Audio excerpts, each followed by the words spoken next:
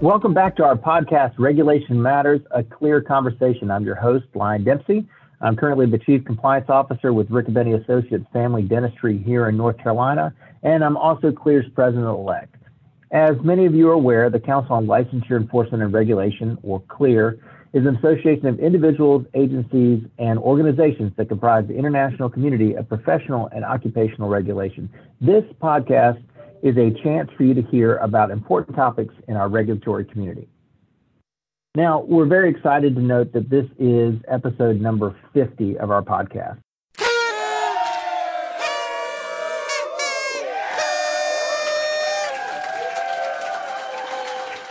I can't believe we've been doing this 50 times. We've been bringing these podcasts to you monthly since June of 2018, with a couple of bonus episodes that were thrown in there along the way, and I've been very fortunate to be a part of every one of those.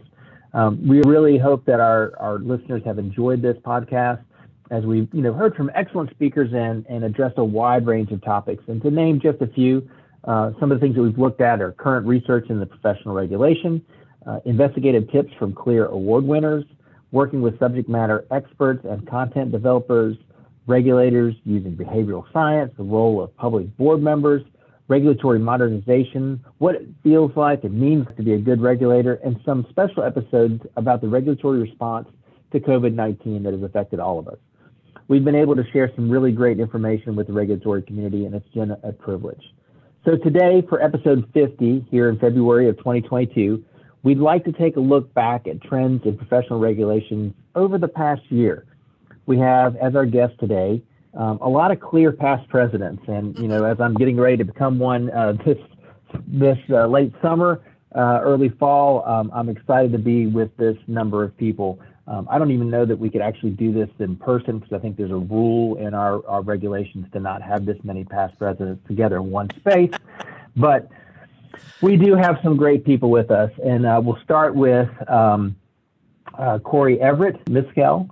We also have Michael Salvatore, Kim Eiskopf, Jenny Hanron, and Ronnie Hines. We have quite an international group representing the U.S., Canada, Australia, and Ireland. So we are super happy to have you with us today. So welcome, everyone. Thanks, Lyon. Thanks, Lyon. Delighted to be here.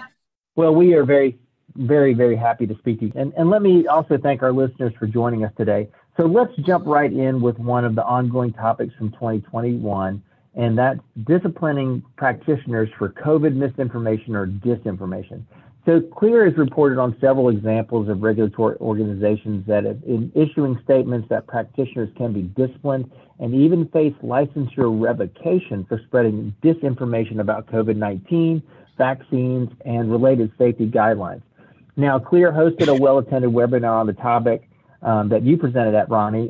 So can we start with that and talk a little bit about that? Sure. So thanks so much for having us, Lyon. The problem of COVID misinformation, disinformation has been a problem for Colorado and many states from the beginning of the pandemic. The umbrella or centralized nature of occupational regulation in our state has meant that we've been able to address that in a more coordinated way. I think initially DPO's response was really focused on education outreach and just really listening to licensee concerns. So I think the hope is we're going to continue to address every licensee information question around the executive orders in a really changing environment. So I think, again, we're focused on education and outreach, but I would definitely appreciate every other jurisdiction's approach to this issue. Thanks for that introduction to the topic, Ronnie. I think for me, the topics of particular interest in Canada and in the teaching profession, because we often look with beginning teachers at off-duty conduct and the parameters around freedom of expression. In a course I'm teaching right now to beginning teachers, we've looked at that notion of our fiduciary responsibility as teachers, as role models, and working with impressionable and vulnerable persons, our students, and the friction or the tension between that fiduciary duty and our own individual right to freedom of expression. And we've been looking at it against the backdrop of the pandemic right now, and where in some cases controversial views about vaccines, about government restrictions are in the media. So we've been looking at it from the teacher point of view.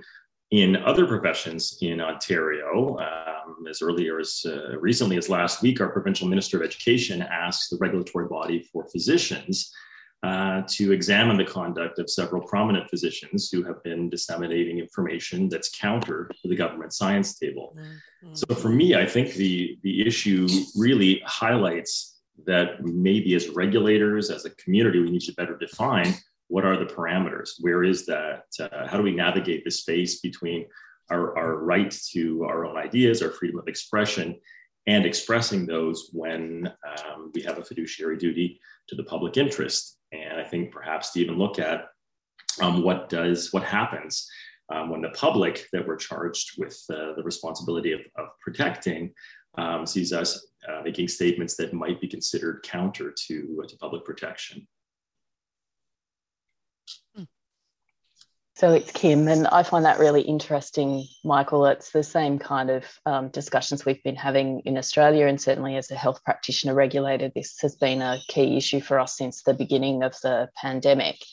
And I think what we recognise is that registered professionals have a very influential position in society. And so much like Ronnie's example, our focus has been on really just reminding professionals, I guess, about the expectations that already exist in the codes of conduct, for example, expecting that practitioners use their professional judgment informed by the best available evidence in their practice, and that includes in the information that they share directly with patients or more broadly with the public. And it certainly includes the information they provide around public health issues like COVID-19 and vaccination. One of the things I've been kind of interested in since hearing a recent discussion with Professor Zubin Austin, who a number of people in the regulatory community will be very familiar with, and he's been talking for a number of years now about this concept of ungovernability among the regulated professions.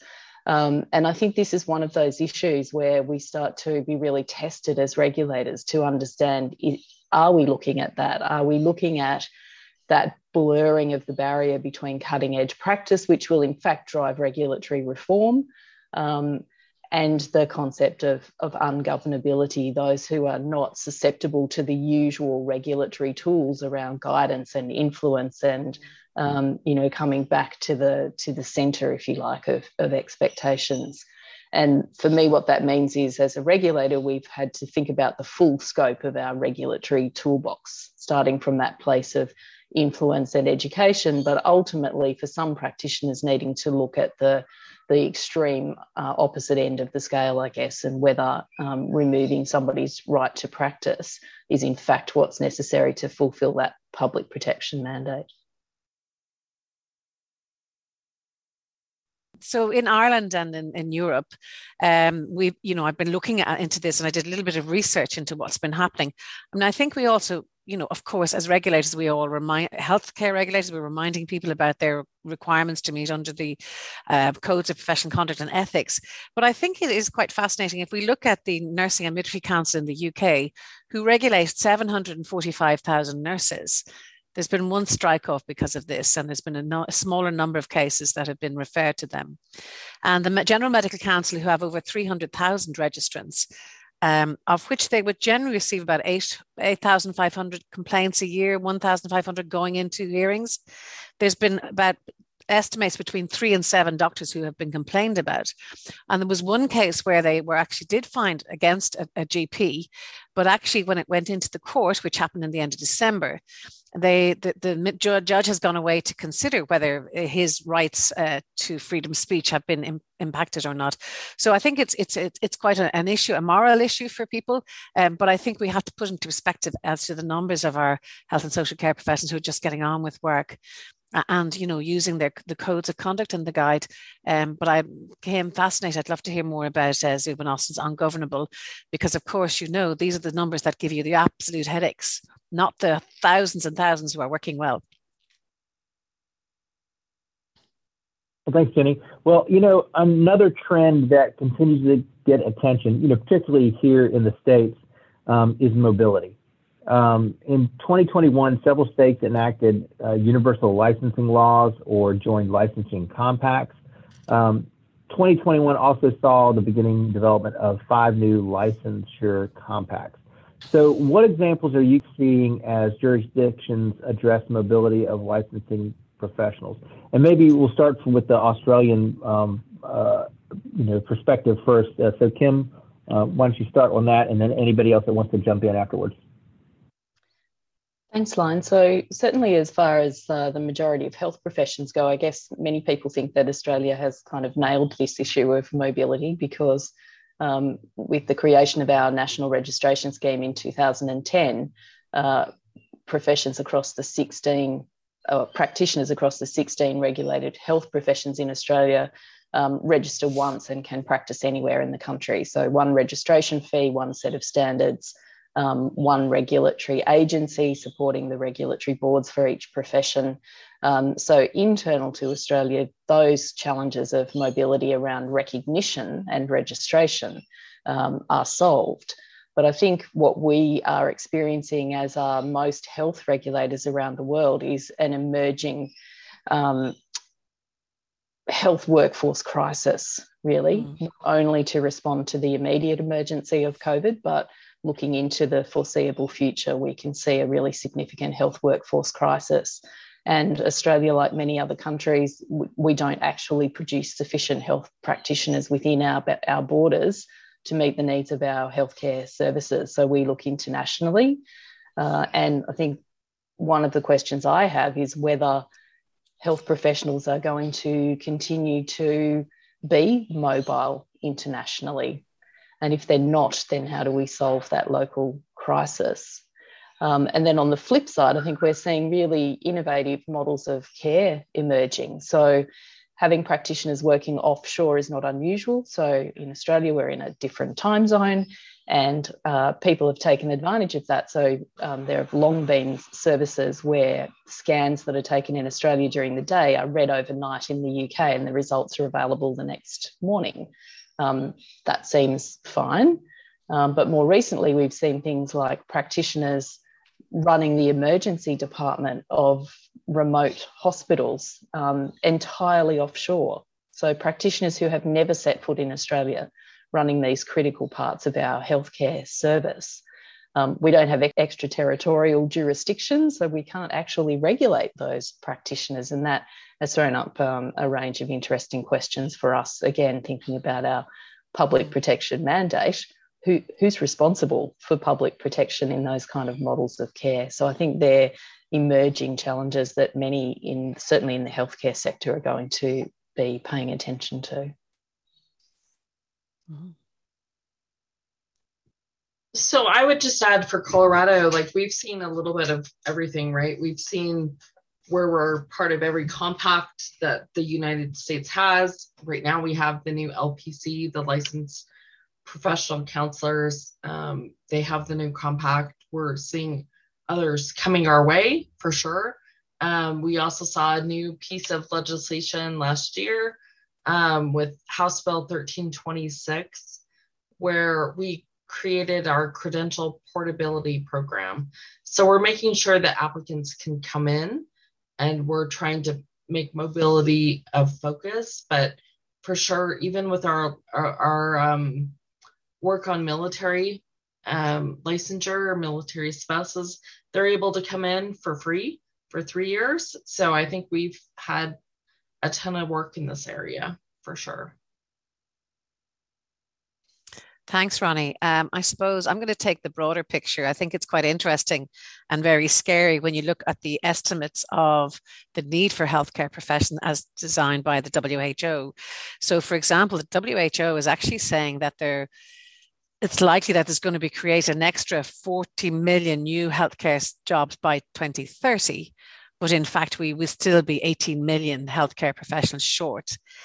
And if I bring that down, they're estimating there'll be a shortage of 9.9 million of physicians, nurses, and midwives. So there are very big challenges. And then you actually look at the impact of the areas and where, as Kim has said, they're not producing enough doctors in the Europe. We're the same. We're looking at people coming from other areas and the impact that's going to have on the provision of healthcare. So that's really very, very worrying. And even within Europe, for example, in Finland and in Ireland, we have between 4 and 5 nurses per physician, whereas areas like Greece and Georgia have got 1 nurse per physician. So for every physician. So there's a whole issue. And certainly we are seeing moves to how we're delivering our healthcare, to moving it away and bringing much more in involvement of assistants and other type of personnel, which I think is something we're going to have to look at worldwide on that. In Europe, it's quite interesting in that we are, looking at mobility in Europe and the plan. We have this recognition of qualifications, trying to simplify it, although on the ground it's not so simple. But I think the biggest change we've seen is Brexit. Where, for example, among the medics, there's been a drop in doctors. I think they have about 9.2% are overseas doctors in the UK, which is the lowest they've had since 2012. So you can see that there are some changes being made. From a nursing point of view, the European nurses have reduced their numbers, but they have increased from coming from the Philippines and India. So I think across the world, we are feeling this, that there is a shortage, particularly as our population in the older areas like the States, Canada and Australia and the UK, our populations are aging, but we're pulling from India and Africa and Philippines and places like that. So I think there's a lot more conversations we have to have about this. Mobility it's not equal. In that the richer countries are probably pulling people out of the health services in the poorer countries. So that's also another problem. So I think this is a real challenge that we are going to be dealing with for quite a long time. Yeah, I agree. It's one of those things, even like just in trying to increase access to care for underserved areas, that was always, like from the dental board perspective in North Carolina, we would allow credentialing of practitioners so that they could come to those underserved areas, and they all usually ventured to the larger metropolis areas. So it's certainly an ongoing issue that I think we will continue to look at. Now, I think regulators' journey, and I think this is a great word for that journey, to address diversity, equity, and inclusion, started really in 2020, and it really kind of became a focus in 2021. And that's been evidenced by our strong interest in clear presentations that we've done, surveys that we've sent out, as well as conversations around the issue of DEI. Regulators should continue to learn, more from each other as they navigate, again, this journey. So what examples are you seeing as regulators of addressing DEI? And again, let's start from Australia. Thanks, Lyon. Yeah, so as a national regulator, we've actually been on this journey for a number of years, actively since about 2017, and working with a number of Aboriginal and Torres Strait Islander peak organisations, academics and individuals to understand first of all, to understand the experience of Aboriginal and Torres Strait Islander people in the healthcare system, and to think about what we as a regulator could do to try to ensure that the healthcare system and healthcare delivery in Australia is safe, so that patient safety is the norm for Aboriginal and Torres Strait Islander people, and it is delivered in a way that is culturally safe, with cultural safety being determined by those Aboriginal and Torres Strait Islander people as the patients.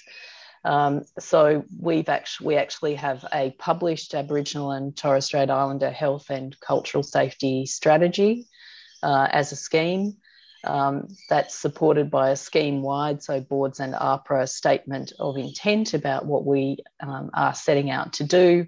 And then internally as an agency, we have a reconciliation action plan, which is about what we as an agency are going to do in the way we operate our own business, if you like, including an employment strategy and a very direct strategy to ensure that there is stronger Aboriginal and Torres Strait Islander representation on our regulatory boards.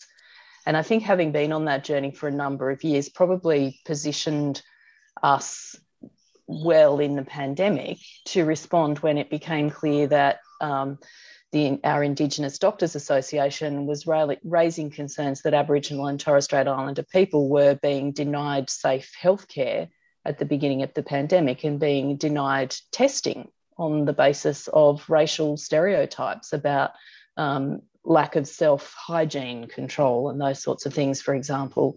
So our CEO on 17th of April 2020 published a statement which was absolutely clear to say that there is no place for racism in healthcare in this country, that racism from registered health professionals will not be tolerated. And the statement really encouraged people who'd experienced concerns to raise those with the regulator, and again provided a reminder to practitioners that the codes of conduct with which they are expected to comply quite clearly condemn discrimination of any kind and racism in practice. And I think it's been the engagement over a number of years with those peak bodies and key individuals that positioned us to be able to make such a strong and clear statement at a critical time. Sorry, thanks, Kim. That's really very, very interesting. We are in a smaller way moving, and the only thing I wanted to bring up was the makeup of our boards and our council. So currently I run 12 boards for different professions, and I have a council. And actually, what's interesting for us is what everybody's trying to work towards 40% of the boards being male or female. And we're missing that on many bases because actually most of ours are female, which I suppose is understandable because most of the professions are female. So that's quite an interesting one.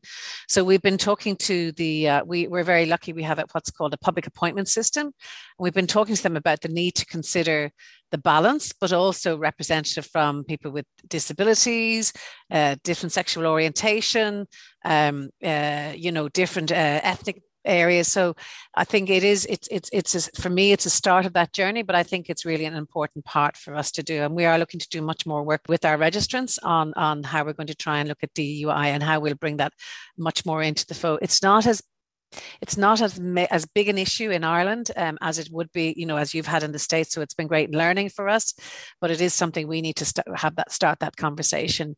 We have we have quite a large Nigerian community that have come to live in Ireland in the last 15 or 20 years. And it's marvelous to hear these Nigerians with these wonderful Irish accents and blending music and doing all this fantastic stuff. But it's a topic that we are starting to work on, but we're not really very well developed in. Thank you. Jenny, I think that is so interesting. And this is Corey Everett-Miskell. I would just want to provide kind of like that United States perspective. I really appreciate that you're looking at the profile of your professions to look at if they're overrepresented by one group or underrepresented by another group. And I think that's work that all of us need to be doing. As it relates to the United States, I'd like to put forward, I think I would be remiss, let's say, if we did not mention a presentation by Dr. Peter Blair at CLEAR's recent Winter Symposium, which presented some really intriguing findings from his research about the leveling effect that licensure has on pay inequities, and that it particularly helps reduce the wage gap between white men and women and people of color, particularly Black men. I think that was really intriguing, pointing to some of the benefits that licensure brings to the table to help address DEI concerns. As it relates to the United States, we also, we incarcerate more people than other countries do. And so we also need to be looking at what type of barriers are we erecting for people that are perhaps misrepresented or more affected by other policies outside of licensure. So for example, communities of color are more likely to be incarcerated if we're creating extra barriers for people with criminal convictions. That has an impact on the overall profile of the profession and the ability for somebody to be served by someone that looks like them and has shared experience. Well, thanks for that perspective as well. So I know that there's been initiatives to reduce regulatory burden, and that continues to gain momentum over the course of 2021. There have been a lot of jurisdictions that have been reviewing their regulated professions and occupations to identify regulations that are maybe no longer necessary and could be eliminated. And we've done several of that boards in North Carolina for that. But there's also a trend towards reducing barriers for those with a past criminal record. So what examples are you seeing related to reducing barriers to licensure? And Michael, let's start with you. Thanks, Lon. And as I was listening to my colleagues respond to one of the earlier questions, I think this discussion complements that discussion of mobility, and was thoughtful about some of Kim's comments about the needs, given the strain the pandemic has placed on professions generally, and especially in healthcare. One perspective that I would bring to the topic comes back to the pandemic, and perhaps a silver lining in the pandemic, if not silver, perhaps nickel or maybe just tin. I think many professions have felt the strain of the pandemic on the workforce, certainly healthcare workers.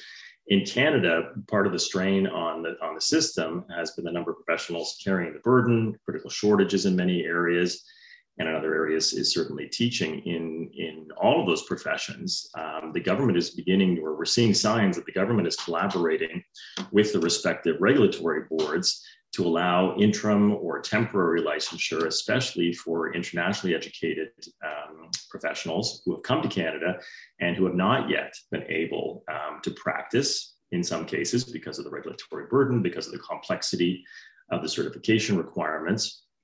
And so we're seeing that now with in both nursing and in teaching in Ontario, in nursing, with provisions for internationally educated nurses to begin to practice before they have full licensure, the supervised practice, and for beginning teachers who haven't completed a program yet to begin with an interim license.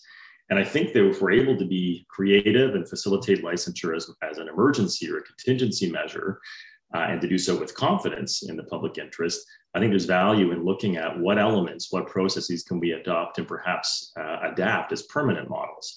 And I'm thinking that models like apprenticeship and supervised practice, employment-based education programs or programs of professional education may help us make some of these practices that we've adopted during the pandemic as contingencies mainstream and not just emergency measures. And I certainly have an interest in looking at that possibility.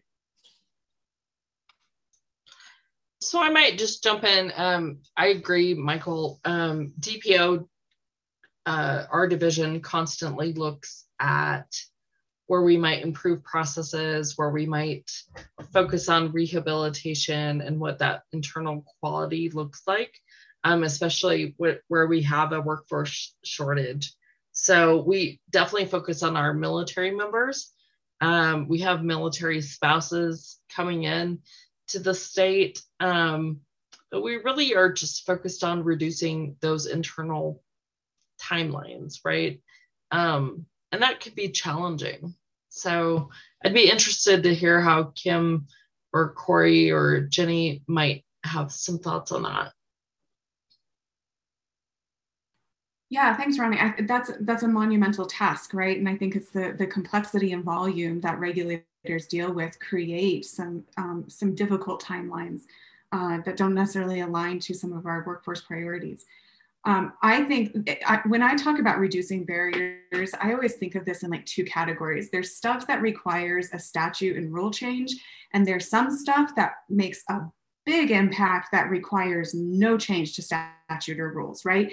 And some of the most, I think, influential probably fall in that second category. This comes down to educating board members. When we're talking, for example, Line, you had mentioned, looking at barriers for people with criminal records. Our board members that get elected or appointed to boards don't specialize in the justice system and probably are not very familiar with it. And I dare say they need this education on what other barriers are disproportionately impacting populations like the immigrant population, the low income population, the military population, right? So simply, I think, educating board members to what's going on in regulation generally beyond just what's happening in their profession is very influential. I've also seen technology be a massive game changer. But states invest a lot of money in technology for education, for the justice system, for other major kind of social priorities.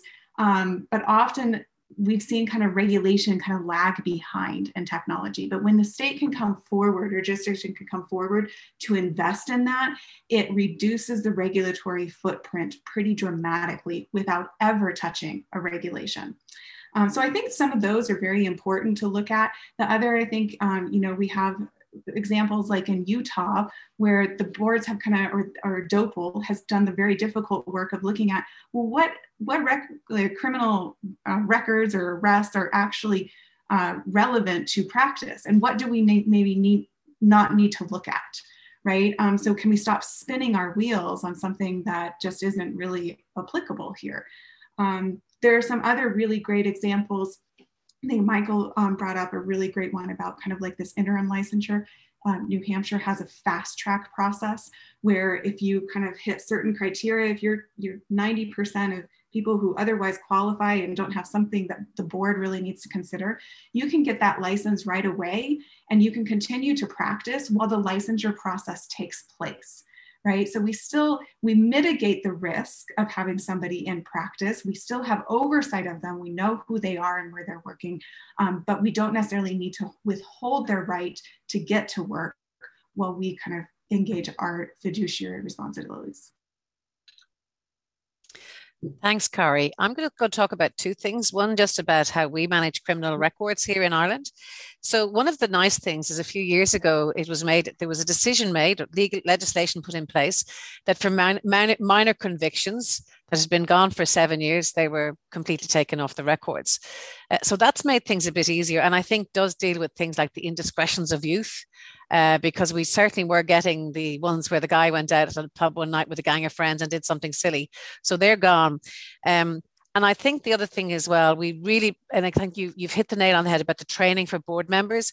We talked to them about how is this going, whatever the issue is, how is that going to impact on their ability to do a job?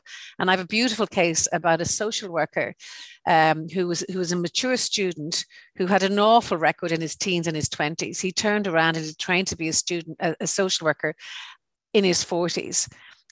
And he made a fantastic social worker because he absolutely lived that experience. He knew what was going on. He had dealt with all of that. And, again, I think this is where we have to look at where sometimes life experience can really help make better practitioners. The European one is quite interesting. In Europe, if you are a doctor, a nurse, a vet, a dentist, an architect, there's a freedom of movement across Europe for those professions. Unfortunately, for the professions I regulate, there isn't. We have to do them on an individual basis. But my colleague, Margaret Hines O'Flanagan, is leading a piece of work we're doing where we're going to look at frequently seen qualifications to see if we can reduce some of the burden on those qualifications. So we're just trialing that at the moment. So in other words, if I have, 10 or 20 applicants coming from one university, why do I need to do those separately? So there are small things that we're doing, and all the time we're looking to try and speed up the process for getting people onto the register.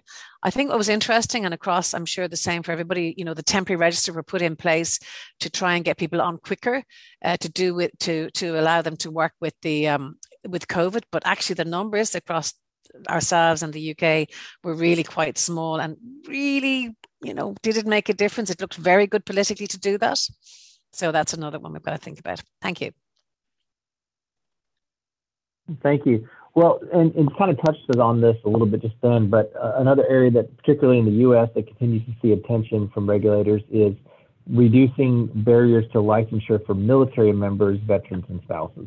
I know that North Carolina had a big initiative on that probably 4 or 5 years ago. But what examples are you all seeing now? And is this an important issue outside of the U.S. as well? So I guess let's get a U.S. perspective and maybe an international one. Ronnie, let's start with you. Yeah, sure. So I think we've long been standing looking at our military member spouse response, but in particular for military spouses. So we have our Veteran Occupational Credentialing and Licensing Initiative. The division has gone through every single program and worked to enact rules and policy that really just focuses on how to make that happen. But I think the most impactful approach we've had has been for spouses. So the House Bill 1326, really did just focus on making sure that military spouses were able to come into our state for 3 years and able to do that for free. But I'd be interested. We've definitely been focused on the healthcare workforce, but however other states have approached that, that'd be interesting. Yeah, I think the interesting thing about military service members, veterans, and spouses and the regulatory policies that address that very special population, what's so intriguing to me is that the innovation and policy we've seen specifically for this population is now driving regulatory policy in other areas. So for example, this whole idea of universal licensure recognition kind of started with military spouses and military service members and veterans. So we were able to kind of cultivate that within the smaller population and then look at how does this apply to the broader population and solve other problems. So I think, this is a topic we've been dealing with for years. As Ronnie has mentioned, this goes back to the early 2000s.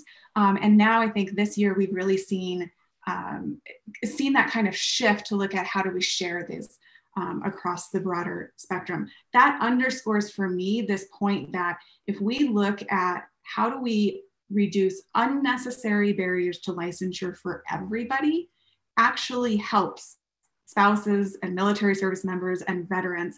And where much of that work is starting to be focused is looking at where are some of these spouses or the military service members actually applying for licensure. So broadly, I think Ronnie's absolutely right. We're seeing that happen in healthcare. There's some other professions. Beyond nursing, we see a lot in cosmetology, in teaching, in massage, or some of the allied health programs. And unfortunately, in some of those areas, you don't have compacts get developed, and you tend to see greater disparity in the requirements across state lines as it relates to the United States. And so any effort that those professions are kind of taking on to harmonize their requirements are really helping to have an impact on the military community. But I'd be interested if any of our international colleagues have a perspective on this. It's one that's I think we're just going to, well, I think the three of us have just put the note in that it's not an issue for us. We don't deal with this particular issue. So I'm afraid we can't really add any wisdom to it. I mean, I've always been fascinated attending the CLEAR conferences over the years and seeing how this has moved, and to see Michelle Obama's input on it and the impact. So I've kind of watched this one from afar. So I'm sorry, we can't contribute much. Well, and I kind of figured that was the case with knowing the number of people that we have on this. But that being said, it might be something that we can, approach through CLEAR communities and get some feedback back from there from other areas if outside of the U.S. that we might be able to do that. So we'll definitely have that, as an invite in our comments. So under the increased demand for healthcare services and restrictions to in-person visits due to the pandemic, telehealth laws saw a huge focus in 2021, with jurisdictions providing clear definitions and guidelines about who can perform services and related insurance reimbursement. Have there been any new developments in telehealth in your jurisdiction? And so let's start in Canada from Michael, if you would. Thanks, Lyon. I think it's emerging in Canada. And I was reading a report recently commissioned by Health Canada that really focused in the introduction on this notion of can do. And I think that's been something that we've seen in all aspects of response to the pandemic, this collaboration, optimism, and kind of throwing out in some cases or revising the rule book when it comes to many aspects. And I think that includes care and looking to virtual care and making it work. And I know that many of us have probably experienced that ourselves. One of the first observations from the report was the author praising that we can get it done attitude. And similar to my comments earlier about overcoming some of the issues to certification, the report suggests that in Canada, the issues that have been impeding virtual access to virtual healthcare in the past have really dissipated or been alleviated through collaboration between private collaboration and crisis response, and I think governments being willing to make some changes. There's also an acknowledgement in that report that care is care, and I think a view that, as it states, that virtual care is no longer an adjunct therapy, that it is care and is a reality. And again, going back to my comments about the silver lining, this may be something that's here to stay, where we can see greater access to virtual care and greater confidence in virtual care. I think, the road ahead, at least in Canada, is for us reconciling our system of provincial and territory responsibility for healthcare and a national or pan-Canadian interest in the progress of telehealth. And I think, looking at that national model might lead to greater national regulation of healthcare, or consolidation of regulators for various health professions. So sometimes something like this notion of virtual care might be the impetus that we need for greater collaboration, for consolidation that can be, I think, beneficial for all and for healthcare generally. Ronnie, you want to talk on that too?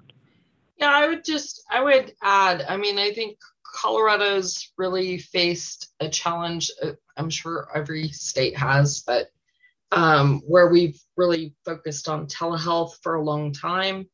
COVID, the pandemic, has only accelerated that. And just thanks to you, Elaine, for a special 50th episode.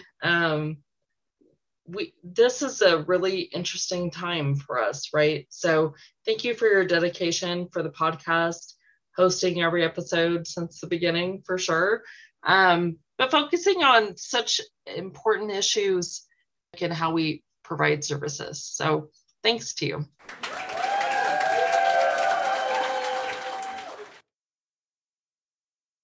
Well, thank you. Well, I think this has been a great conversation. So I do want to thank each of you, Corey, Michael, Kim, Jenny, Ronnie, for speaking with us today and being a part of this 50th episode. Thanks for the opportunity. Appreciate it. Thanks for having us, Elaine. Thank you. Thank you. Such an honor to be here for the 50th one. So we really appreciate it. And we look forward to the 100th one. Oh, crazy that it's 50. No pressure line. No pressure line. Yeah, I hear you on that. We'll definitely do that. Well, it really has been a pleasure. And I do want to remind our listeners that you can find more information on CLEAR's regulatory news blog and read about a summary of the 2021 regulatory trends. But if you've missed any of our podcast episodes, all 50 of them are available, and you can catch up on those back episodes as well. I also want to thank our listeners for tuning in for this episode. We invite you to continue this conversation through the CLEAR discussion forum. As I mentioned earlier, that might be a great place to get more perspective from the military licensure aspect from international communities. We really would love to hear your comments and reactions to any of the news items and trends that we've talked about. And we'd love to continue this conversation in CLEAR communities. Now, we'll be back with another episode of Regulation Matters, a CLEAR conversation very soon. If you're new to this podcast, please subscribe to us. You can find us on Podbean or any of your favorite podcast services. If you've enjoyed this episode, please leave a rating or comment in the app. Those reviews help us to improve our ranking and make it easier for new listeners to find us. Feel free to also visit our website, which is www.clearhq.org for additional resources, as well as a calendar of our upcoming programs and events. Finally, I'd like to thank our CLEAR staff, specifically Stephanie Thompson. She is our content coordinator and editor for this program. Once again, I'm Lyon Dempsey, and I hope to be speaking to you again very soon.